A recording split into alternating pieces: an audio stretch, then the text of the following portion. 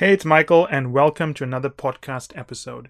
Before I get into today's episode, we wanted to make an offer to you. If you go to firmsconsulting.com, you will see a pop-up or you'll see a place to add in your email address, or you can register on the Firms Consulting website. If you register onto that website, you get put into an exclusive list. And what you get in that exclusive list is samples of the content we have available to FC Insiders. So, that said, I hope you enjoyed today's episode. This is a very important and counterintuitive podcast, so I suggest that you take some time to really listen to what I'm going to say here because it will make a big impact in the way you solve cases. But let me give you an example of the kind of situation I'm going to talk about, then I'll explain why the situation is important in the lesson years, right? For those of you who follow our podcast and have looked at our material, you know we use a very unusual method to estimation cases. It brings an awful amount of structure to the case, and it makes it much easier for the candidate to solve the case, right? But because it's an unusual structure, you can't take it for granted that the person with whom you are practicing, or even the interviewer who's running your case, understands the approach. You have to think very carefully about how to explain it to him. And what happens is that candidates do cases with us and they'll say, hey, Michael, can I take a second to gather my thoughts? Then they'll say something like, okay, I've decided this is a supply side case. Now I'm going to write out my equation. I'll stop right there, right? When a candidate tells me something is a supply side case, when you listen to me say that, did you have any idea what that is? I'm going to say if I said show of hands, 9 out of 10 people listening to this podcast, which is a lot of people, would probably say they have no idea what I'm talking about. The 1 out of 10 may have some indication, but they're not sure because of the way it was explained. And this is a problem I find with many candidates. They take for granted that the interviewer knows what is happening, right? They give the interviewer the benefit of the doubt. That's the biggest mistake candidates make. They use terminology, they use techniques, they use phrases, they use language, they use styles of communication, which take for granted that the interviewer is some, bionic man with superhuman hearing, laser eyes, impressive memory that can store the encyclopedia, and no matter what the candidate does, the interviewer is going to figure it out, and the interviewer is going to recall that they said something 5 minutes ago and make the link. Now, this is one of the worst reasons why someone can fail, and it's actually one of the main reasons people fail. I do a lot of sessions with people, and they just take for granted that they can say things to me because I'm paying attention. Yes, I'm paying attention because I'm your coach. My job is to pay attention and find weaknesses and beat the hell out of them, right? But an interviewer's job is not to do that. The interviewer's job is not there to pay attention to see the links you are trying to make, rather incorrectly. The interviewer's job is to see what you are trying to deliver and to see if it cuts it. And if it doesn't cut it, then they'll cut you. So now here's some of the things you should never do with an interviewer. Firstly, never ever give the benefit of the doubt to the interviewer. Why? You will never face a consulting firm anywhere in the world that'll come back to you and said, you know what? We're going to redo your case because the interviewer wasn't paying attention and they're not sure whether you deserve to pass or fail. A consulting firm will never come back to you and say, well, we made a mistake. And because we made a mistake, we're not sure who was right or wrong in the case. We're going to give you the benefit of the doubt and hire you. Don't give the interviewers the benefit of the doubt. Always assume that it is your job to defend your position, right? How do you do that, right? For one thing, remember, interviewers are usually been working up till maybe 1 or 2 in the morning on slides. They didn't want to be doing interviews. Now, I can assure you, right?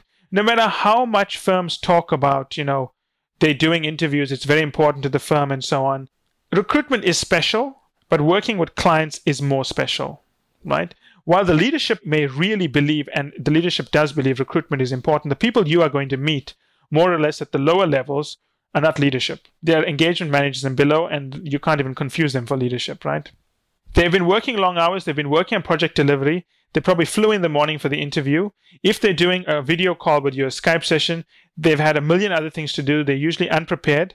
They're probably typing emails as they're talking to you. The point is they're distracted. When you do your case, you have to do your case in a manner knowing that you're basically dealing with someone who has attention deficit disorder.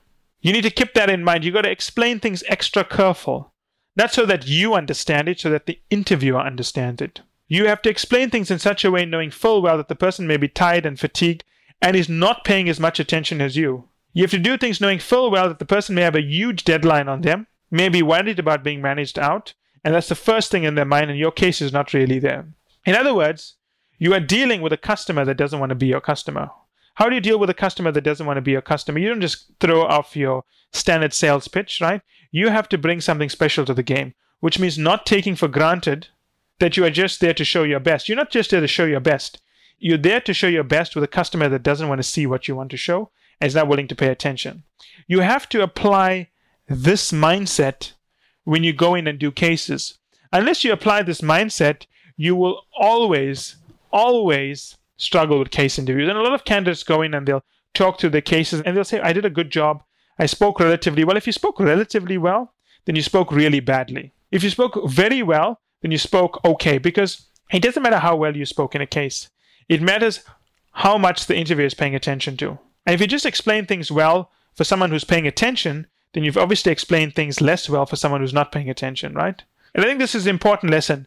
When people go into interviews, they give the benefit of the doubt to the interviewer. Never ever do that. Never give the benefit of the doubt to the interviewer. If you're not sure if someone understood something, explain it, right? And when I say explain it, again, I don't mean talking forever. I mean explaining it better, which can always mean speaking for less, but in a more concise and a more clear way.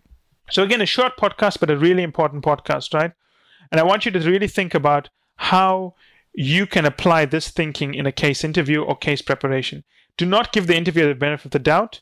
If you're using terminology or phrases or techniques that assumes the interviewer knows certain things or understands what you're saying, you should always confirm that. Or you are at risk of being failed because you didn't try enough to deal with someone who's not fully attentive or fully vested in what you are trying to do. And that's normal. Your job is to stand out, right?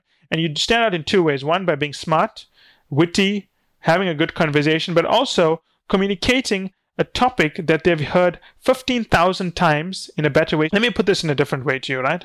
Imagine there's a show that you love. It's an old show, right?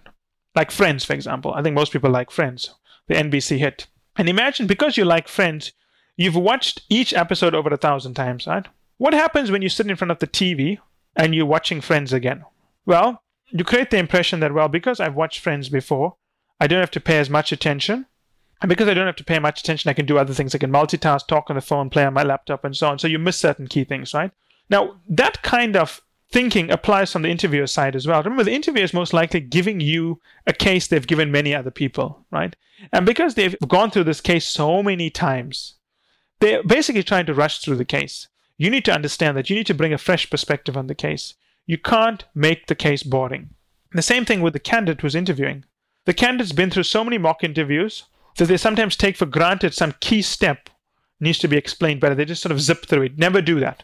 Whenever you sit in front of a new person doing a new interview, take nothing for granted. Each thing is a new game. You got to play it from your heart. And that's it for today's episode. I hope you enjoyed it as much as I enjoyed doing the episode. Finally, I want you to remember that the only way to get access to our special offers, the only way to get our special pricing, and the only way to get samples of our content is to join the list on firmsconsulting.com. It's the only way also to get access to our unique advanced content that we make available to insiders. So if you want to get a sneak peek of things, test it out, see what's in there, this is the place to go. And finally, I want to thank you again for making us one of the largest podcast channels around the world for careers and for the 2 million downloads and counting.